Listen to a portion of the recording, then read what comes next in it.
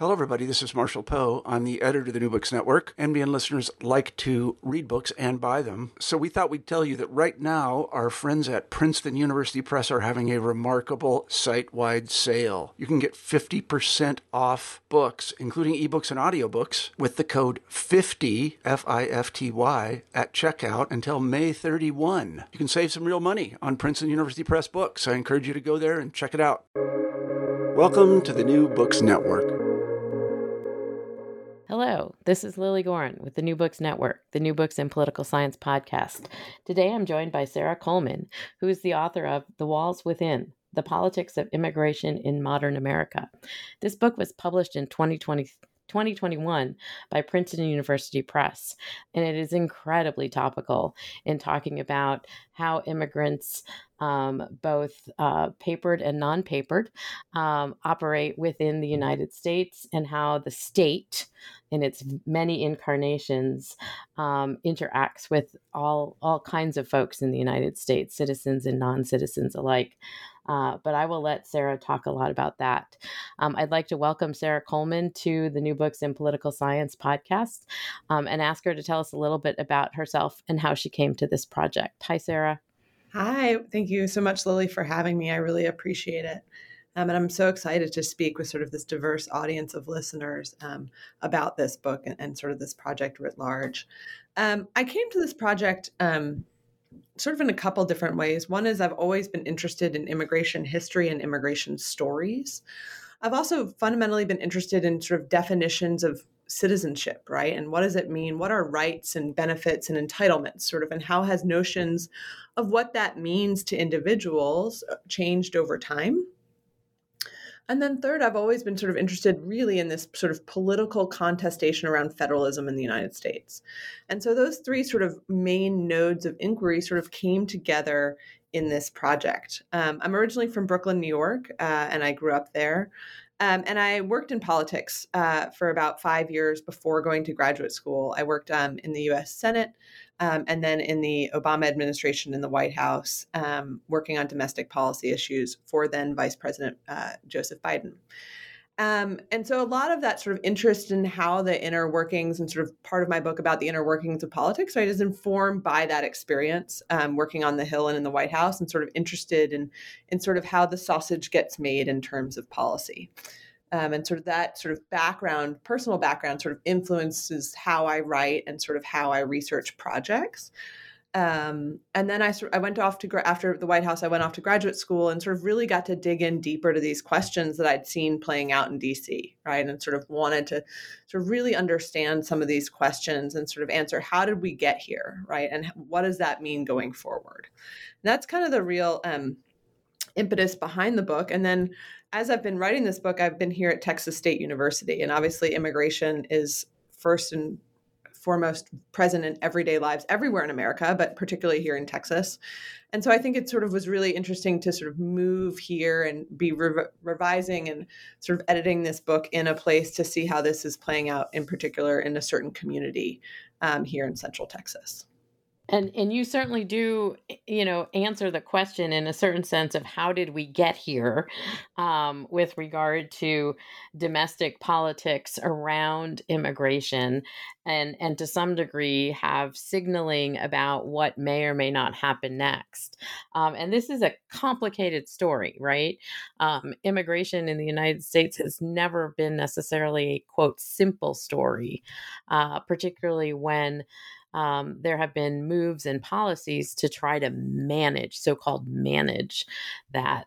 So if you could start off a little bit by explaining the brief history of, to some degree, how we got where we are now, which, sort of stops a little bit in 1965 and moves on to something else a little bit different. But you certainly do have this broad sweep of sort of immigration history in the United States from the earliest days of the pre-Republic to sort of more contemporary periods. Yeah. And I think in particular, what the focus that I really take to the project and sort of and I think a lot of our current day-to-day news headlines and a lot of the current literature right out there about immigration policy writ large sort of really focuses on the southwest border or particular border regions. And I think what lens I wanted to bring to this history that I try to draw both from deep historical all the way through the present. And what we know about immigration policy today is it isn't just about admissions and deportations, which are important, right? And that it's just one piece, and a lot of the current dialogue, right, is just one piece of a puzzle from where much of the real anti-immigrant effort lies today and has been in the past, which is in businesses and schools and communities sort of inside of our borders. And I wanted to sort of look at how immigrants in the United States today have dramatically worse access to the rights and social safety net than they did just 50 years ago. And how has that sort of change over time from the beginning of the sort of republic through, but really focusing on sort of where 1965 forward. And I wanted to write the story of how that happened, and particularly what it means for all of us living permanently in the United States, right? Not just those who are unauthorized, right? Or authorized, And so I guess I'll sort of talk about how I do that. So I begin my book in the wake of the Hart-Celler Act of 1965, right, which was a key piece of legislation, right, in Lyndon Johnson's Great Society, right? It's passed sort of in the year following the Civil Rights Act, in this moment, right, of sort of this idea of equality. And it ends the national quota system of the 1920s, and it launches this new era in admissions policy and actually in immigration more broadly. So not only do I argue, right, that it reshape admissions policy, it starts to set into place a massive demographic change, right, that's going to reshape American society and culture.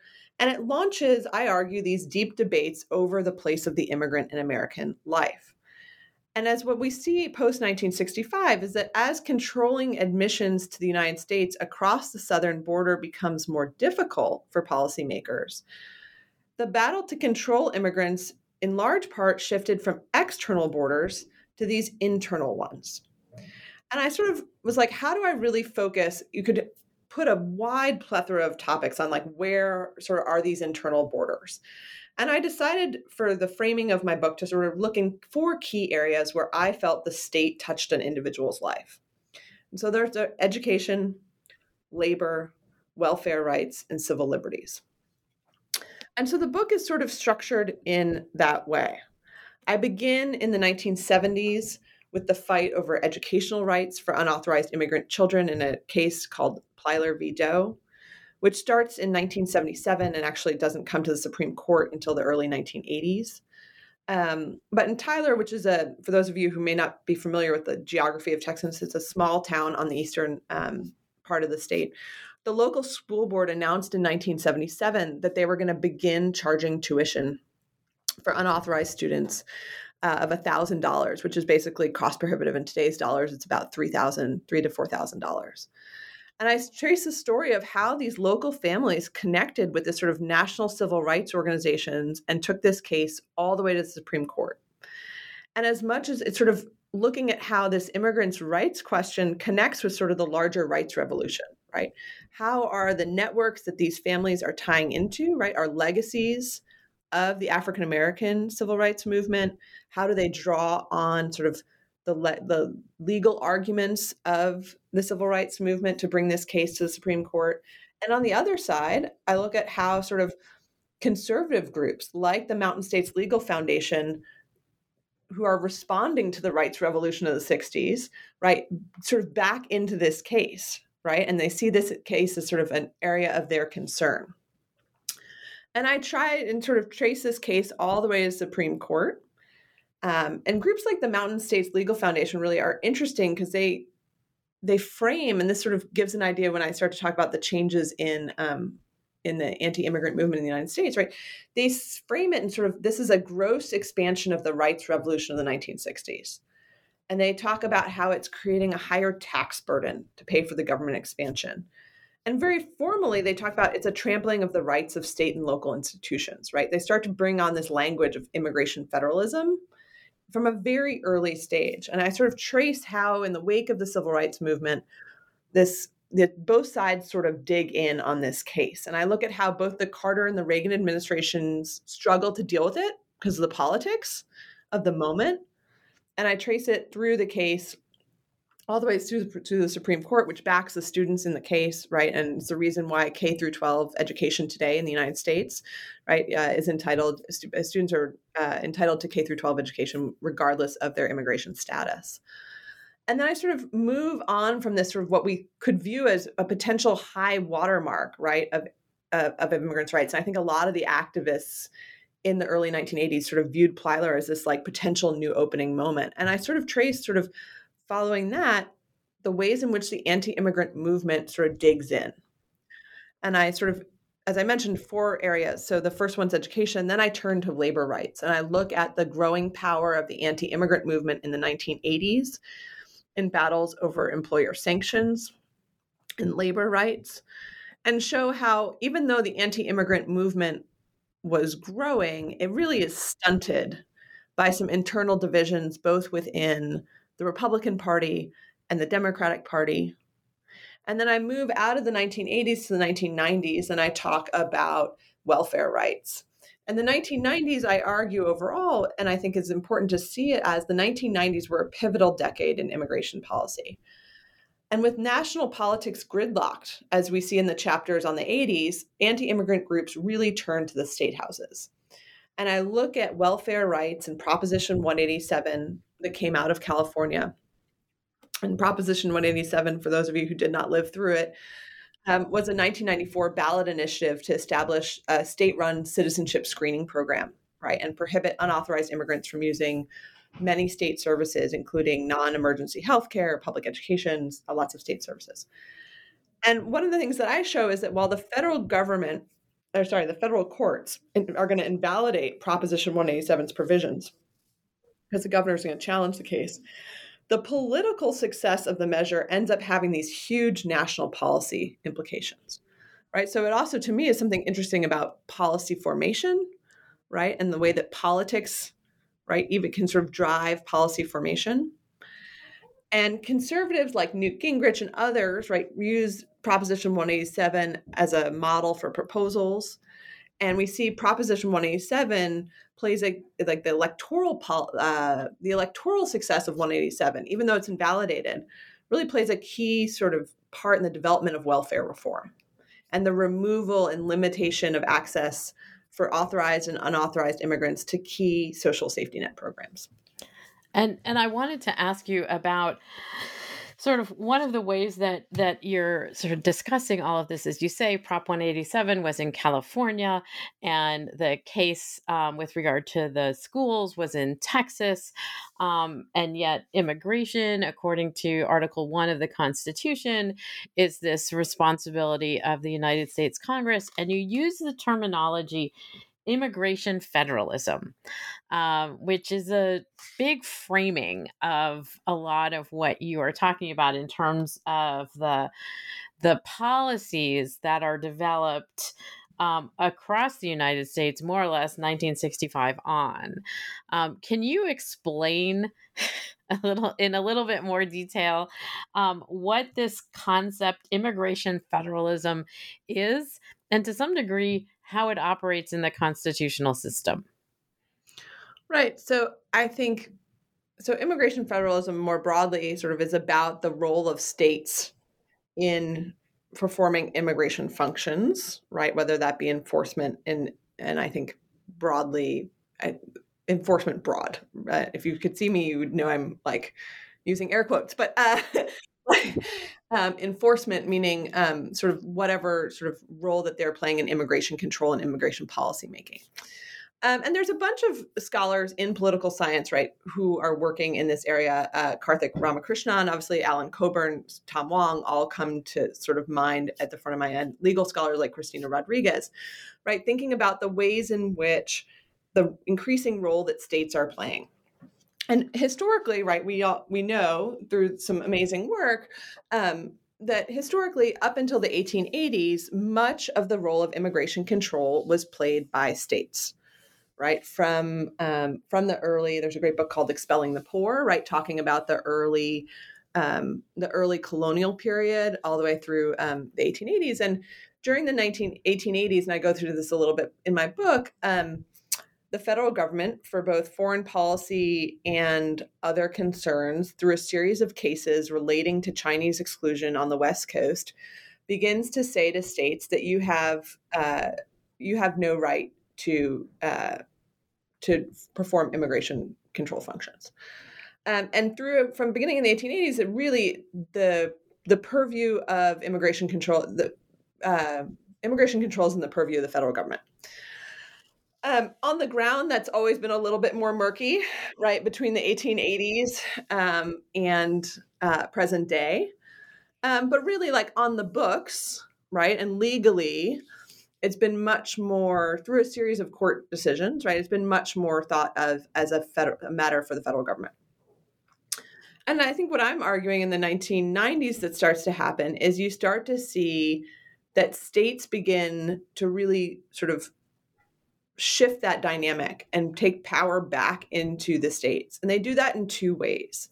They either pressure federal authorities to delegate authority back to the states, as they do in a case I show in Iowa, or as I show in California, they pressure the federal officials to conform federal immigration policy to their preferences, right? So it's one of two ways, but either way, the sort of driver of the policy is the state versus the federal government in a new way in the 1990s.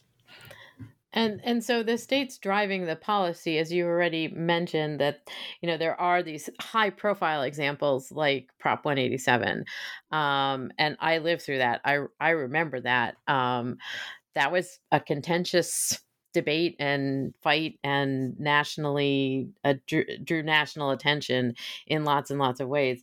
But as you note, there are also these smaller legal undertakings, like the case in Iowa, like other cases that you pay attention to, that are also sort of pushing on this question of the states being the executors, as it were, of the national policy.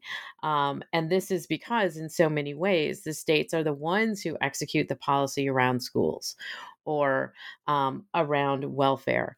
And so can you talk a little bit about that tangling that we've seen in part because of the rise of the welfare state in general, that makes it more complex, and the entities delivering that complexity are generally the states and localities? Yeah. And states, and I think it's a twofold thing. It has to do with the rise of the welfare state. It also has to do with movement within the United States and demographic changes, right? So I think, right, a lot of the things the programs that we're talking about really come to start to really expand in the 1970s, right? So this may not have been on someone who was concerned about sort of an anti-immigrant activist sort of radar, that this was even something that people were accessing, right, until the 1970s. And we see an explosion in the 70s, 80s, early 90s of some of these social safety net programs, right? And so that brings things to the radar, to the forefront, right, combined with sort of political, not to throw reporters under the bus, but some of the reporting and some of the narrative, right, of this, like, Leo Chavez's like Latino threat narrative that comes up at this moment, right? Those sort of, that strand, both the rise in entitlement spending, the rise of like this narrative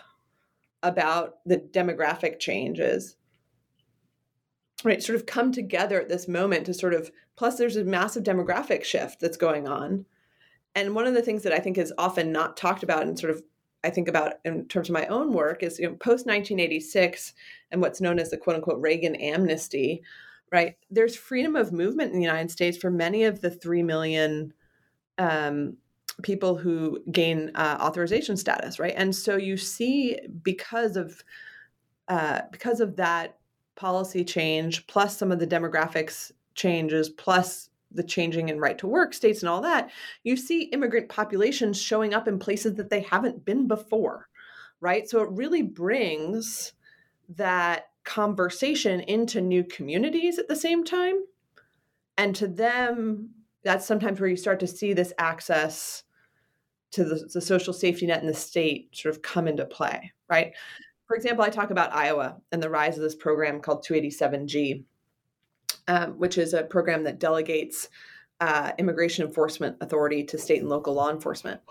Iowa didn't have a massive Latino population prior to this period, but we see changes in how meatpacking occurs, right? And demographic changes start to follow in Iowa, and the politics start to change in Iowa, right? And all of these things, and entitlement spending, and there's a downturn, farms are being hit hard, right? And that starts to change the conversation, and Iowa starts to play a role in this immigration question in a way that it never played, in previous decades. And so that, I mean, again, I live and teach in Wisconsin, and I can talk about Waukesha and Waukesha County, and the sort of tensions that exist there around the Hispanic and Latinx population, that has been there for a long time. But is generally not necessarily always reflective of what folks think about when they think about Waukesha and Waukesha County. Not to denigrate Waukesha or Waukesha County, but I did find the sort of complexity of the demographic question one that is really fascinating, because in today's flashpoints about immigration, right, we're always hearing about the so-called wall and building the wall on the southern border, but that the demographic shift that happened earlier on is one that is a real big part of the story that's often missed. Can you explain a little bit more detail about that sort of demographic shift, and how and why that has had such an impact on the immigration debate? Right. So much of our immigration policy between 1924 and 1965 was highly restrictive. I think there's someone who's think of ways in which we used, quote, immigration as a tool of mass racial engineering, right? And through the 1920s and the 1960s. And when that changes in 1965 and we get sort of this new immigration framework, right? For the first time, we have a cap on the Western Hemisphere, right? And so traditional migration patterns that have been going on for generations are now, quote unquote, like sort of suddenly categorized differently, right? And sort of we start to there sort of becomes a narrative about sort of what's considered authorized immigration and what's not, in a way that had never been there before, right? Even though these populations had sort of been moving through that period. Is that sort of answer like the historical change? Yeah, and to some degree, when what you talk about in the book is the fact that the Western Hemisphere cap is one that actually is working in opposition, in a certain sense, to what was expected to come out of the 1965 Act.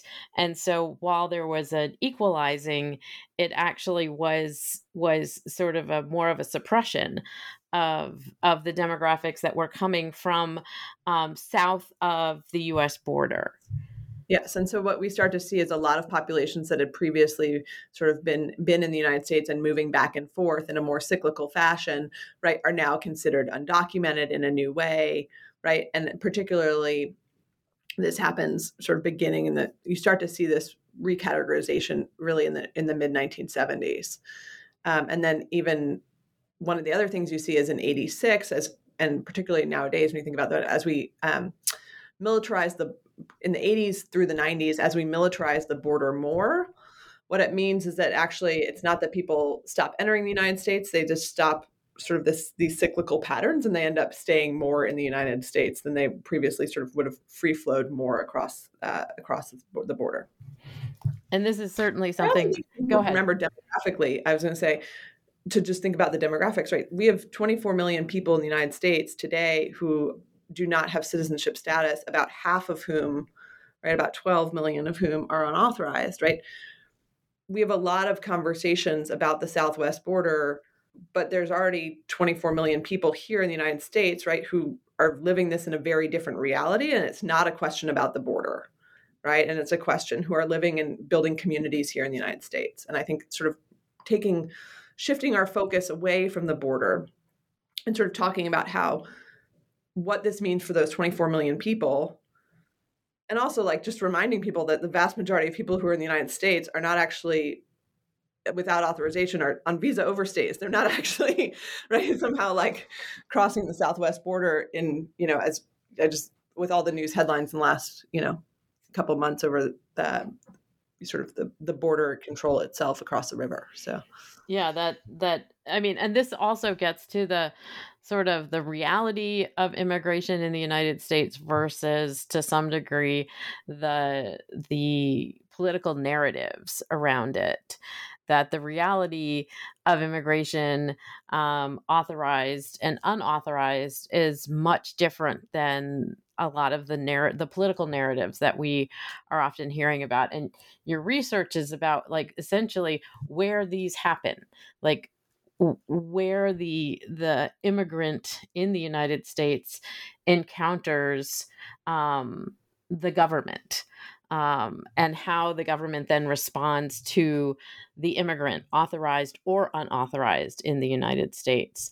And you right, and talked. most of those touch points, I was going to say, right, are not CBP, right, or formerly or ICE or whatever iteration of INS earlier, right? A lot of that interaction is happening in the schoolroom, in a local business, applying for a license. That kind of interaction is really much more sort of needs to be part of the narrative. And so in a lot of what you're talking about, and you say you have these the four categories of education, which we've talked a little bit about already in terms of the opportunity for K through 12, the question of some of the welfare and civil liberties, but two of the other areas that also make strange political bedfellows, is the sort of labor market and employer sanctions. And these are two policy areas that, again, are sort of operating in a way that most of us don't necessarily on a daily basis think about. This is where immigration is happening. This is the touch point. Can you talk about those two particular, because they're part of the same sort of structure? Right. So I look at so there's a movement in the 1970s to start passing employer sanctions. And it starts in California. And it's one of those policy areas that, right, if you look at today, I think would surprise many people. Right. So many of the people who are pushing some of the early employer sanctions bills are sort of what you would think of as traditional anti-immigrant nativists. But you're also, right, strong union support, support from groups like the Urban League, right? So you've got this sort of across it's not actually it's kind of a bipartisan.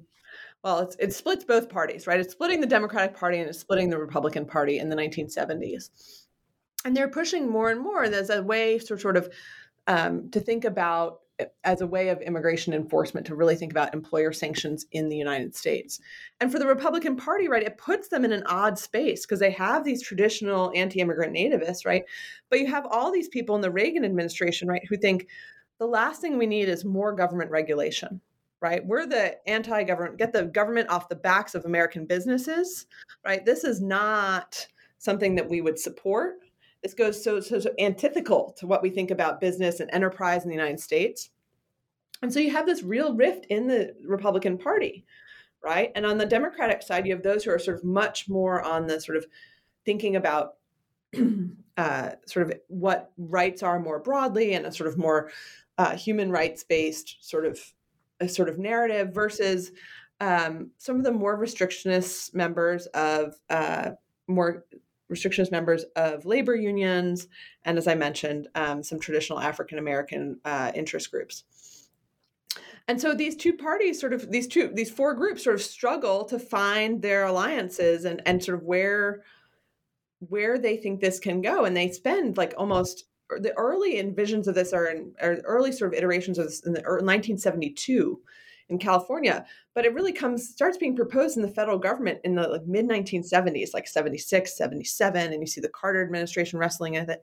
And you have this whole decade where basically these four groups are sort of wrestling with each other over what employer sanctions means, and is this a deal that we're going to do? And they end up getting it through the 1986 Immigration Reform and Control Act, known as IRCA. But by the time it gets through, it's nothing that anyone thought it would be. And it has been stripped of every enforcement mechanism, right? In some ways, it's like the Republicans have pushed so hard. And I think this is actually a turning point for the anti-immigrant movement, because they're like, we put so much faith in the federal government and this framework to get this through. We fought so hard from the mid 70s till 1986. And this is all we got, right? We got this like kind of on the books employer sanctions. There's no real mechanism tool. There's no real tracking. It's sort of gutted from within. And they're kind of like, and a lot of that gutting actually is, done by the Republican Party and the Reagan administration, right?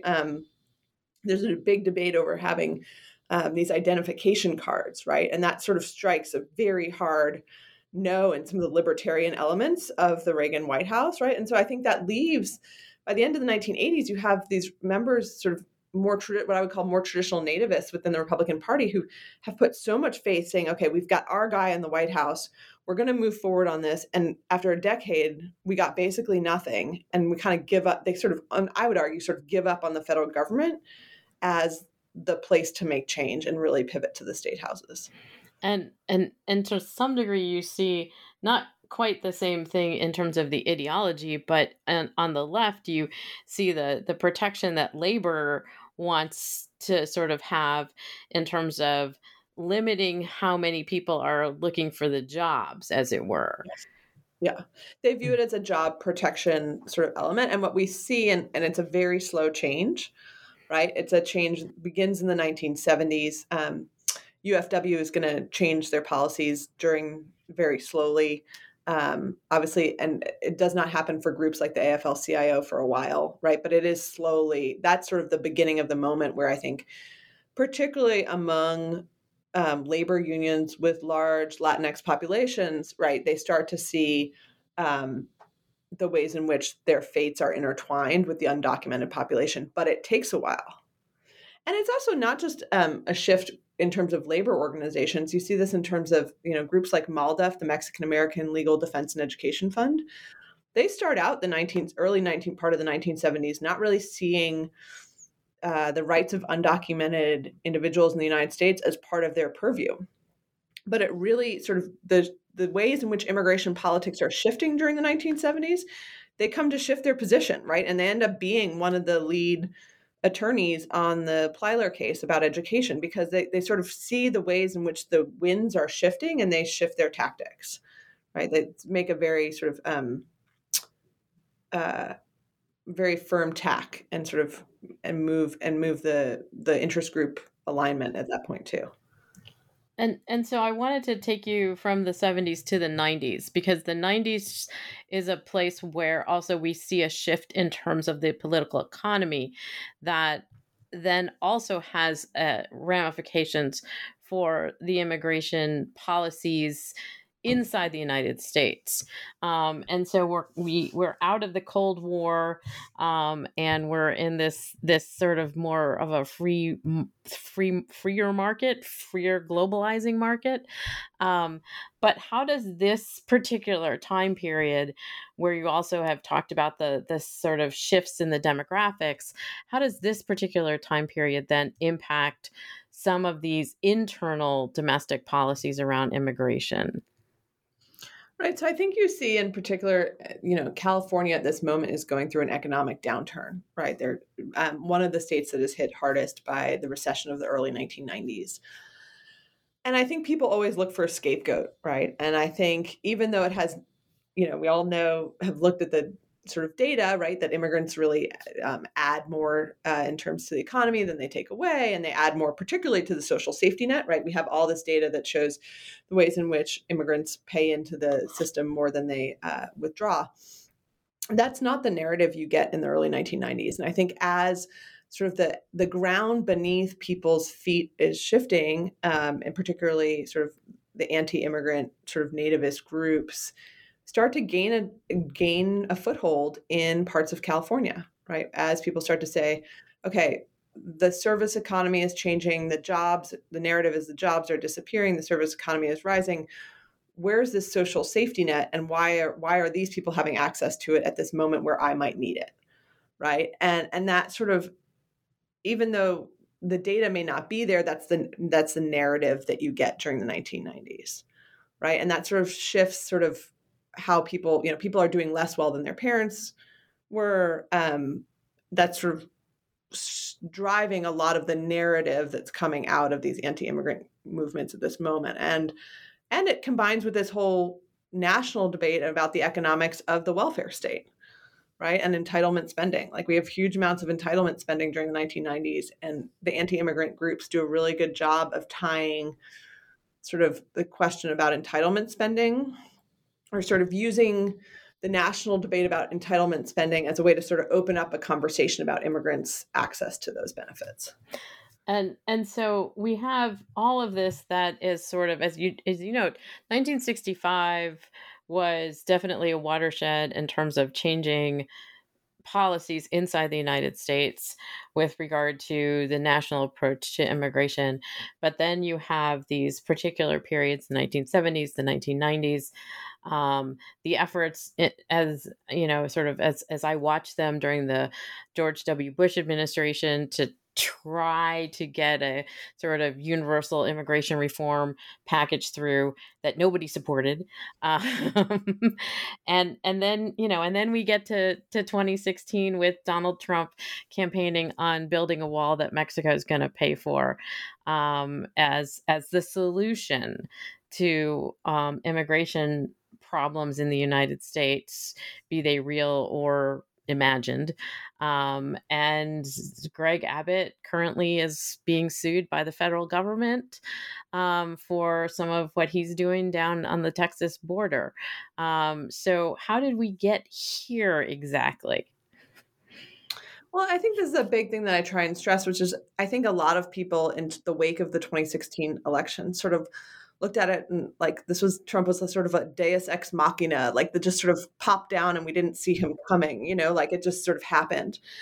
But I think if you look in particular around immigration, you can see, right, that this is really a sort of 3 decades long shift that has happened, right? And we've seen immigration sort of percolating up at specific moments. We've seen the anti-immigrant movement try out different strategies, right? They try the federal push in the 80s. They see it doesn't work. They go to the state houses, right? A lot of what we're seeing right now is sort of things we never got a comprehensive deal under George W. Bush at the federal level. Let's try and move it, right? Sheriff Joe Arpaio very famously, has this moment in 2010 where he starts to go back, sort of, right? So we see a lot of this coming through these cycles, right, where they've learned, sort of immigration activists on both sides have learned sort of what's worked and what's not working over these last 30 years, and they're sort of applying it at current day. And so I don't think you can look at the 2016 election as something that just sort of came. We've seen this rise in anti-immigrant sentiment.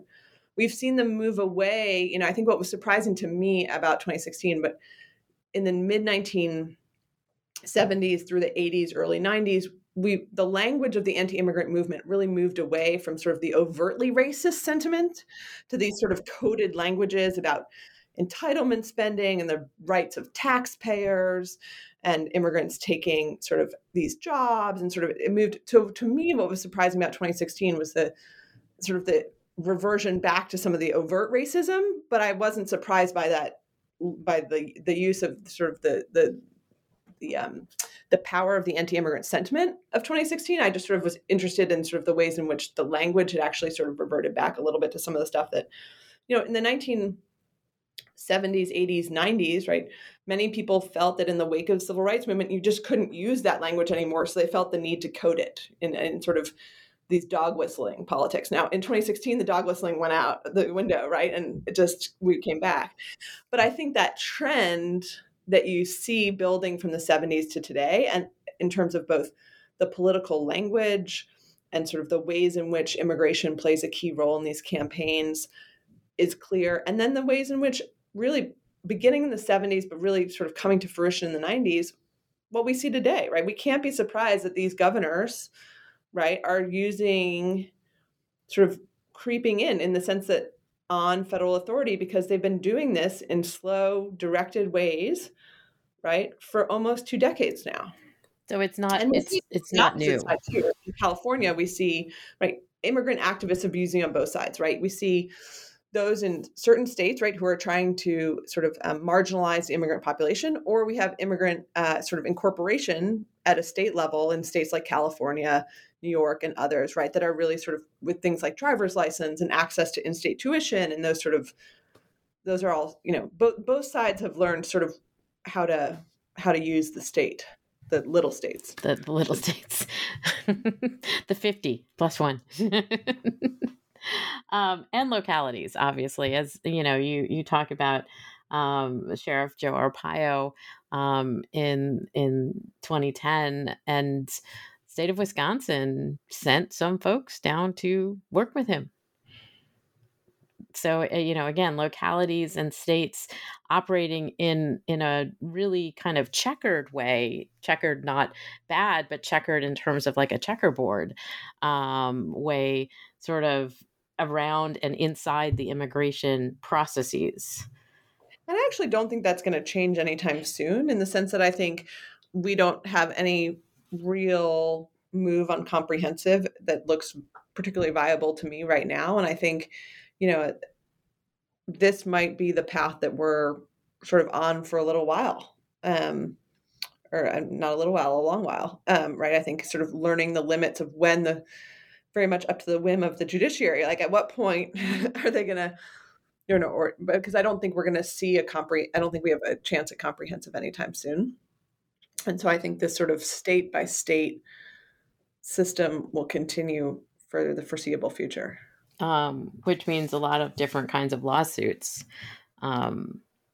federal and states, localities coming at each other. So there isn't going to be a solution anytime soon. Sarah, according to what you're telling me, as a political scientist, I know you're a historian, but we sort of shop in the same stores. And so what are you working on now? So I'm sort of interested in more of this sort of immigration federalism, right? And thinking, particularly looking at the ways in which sort of interactions between certain communities in let me restart that. I'm interested in this question of immigration federalism in particular, and the area that I'm sort of interested in more now is looking at, there are certain what we now think of as new growth states, right? Particularly during the 2000s, which are new destination states, which up until this point, haven't seen much. They're still not the 5 biggest immigration receiving states, right? Those are traditionally, but they see their immigrant populations double. And at the same time, a lot of them are becoming swing states. So you start to look at states like North Carolina, like Nevada, like Colorado, like Virginia, right? That are seeing these massive sort of changes in their immigrant population, and looking at sort of how those, what are considered new growth or new destination states in the late 90s, early 2000s through the mid 2000s, sort of really sort of changed the federal story. And is there anything in particular that you're seeing that's drawing you to these particular ideas in new growth states? I feel like we have a lot of a much deeper understanding of how the federal government sort of pushes policy down, right? And we think about like very famous political science works like Ira Katznelson, right? And like others, when we think about how, right, the federal government really can influence state and local. And I really want to think through in these states, right, how that goes up, right? And how we really think through, in particular, these sort of very contested states, the role that electoral politics plays in pushing that policy up. I look forward to reading that book. And hopefully you will come talk to me about it when it's done, because this one was actually such a pleasure to read. It is a beautifully written book, Sarah. And I want to thank Sarah Coleman for joining me today on the New Books Network to talk about The Walls Within, the Politics of Immigration in Modern America. I assume one can purchase this at the Princeton University Press website, as well as wherever anybody else gets books these days. Thank you so much for having me, Lily. It I was really my appreciate it. pleasure. Thanks for talking to me today.